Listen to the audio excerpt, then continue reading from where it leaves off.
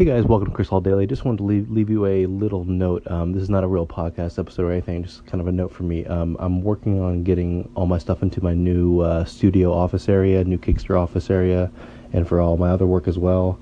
Hopefully, eventually, I'll be doing tons of stuff out of there, both personal and Kickster and everything.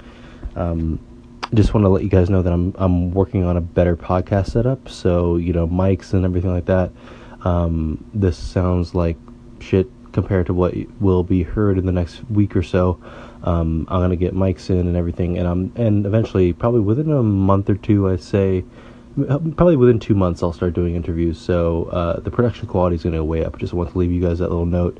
So stay with me. The podcast's still going and everything. I know I haven't posted up in a few days. Just wanted to leave this for you guys and fill you in. But it's definitely going to be, bigger and better as we go on. So, and also I'm looking forward to doing some YouTube content as well. I want to be able to film them. So I'm figuring that out. It's kind of a small office, but I'm going to figure out a way to put it on YouTube as well. Because I think they're going to be really great conversations. I have a huge list of amazing human beings that I'm going to get on. So can't wait for that. And thanks for sticking with me. See you guys later. Peace.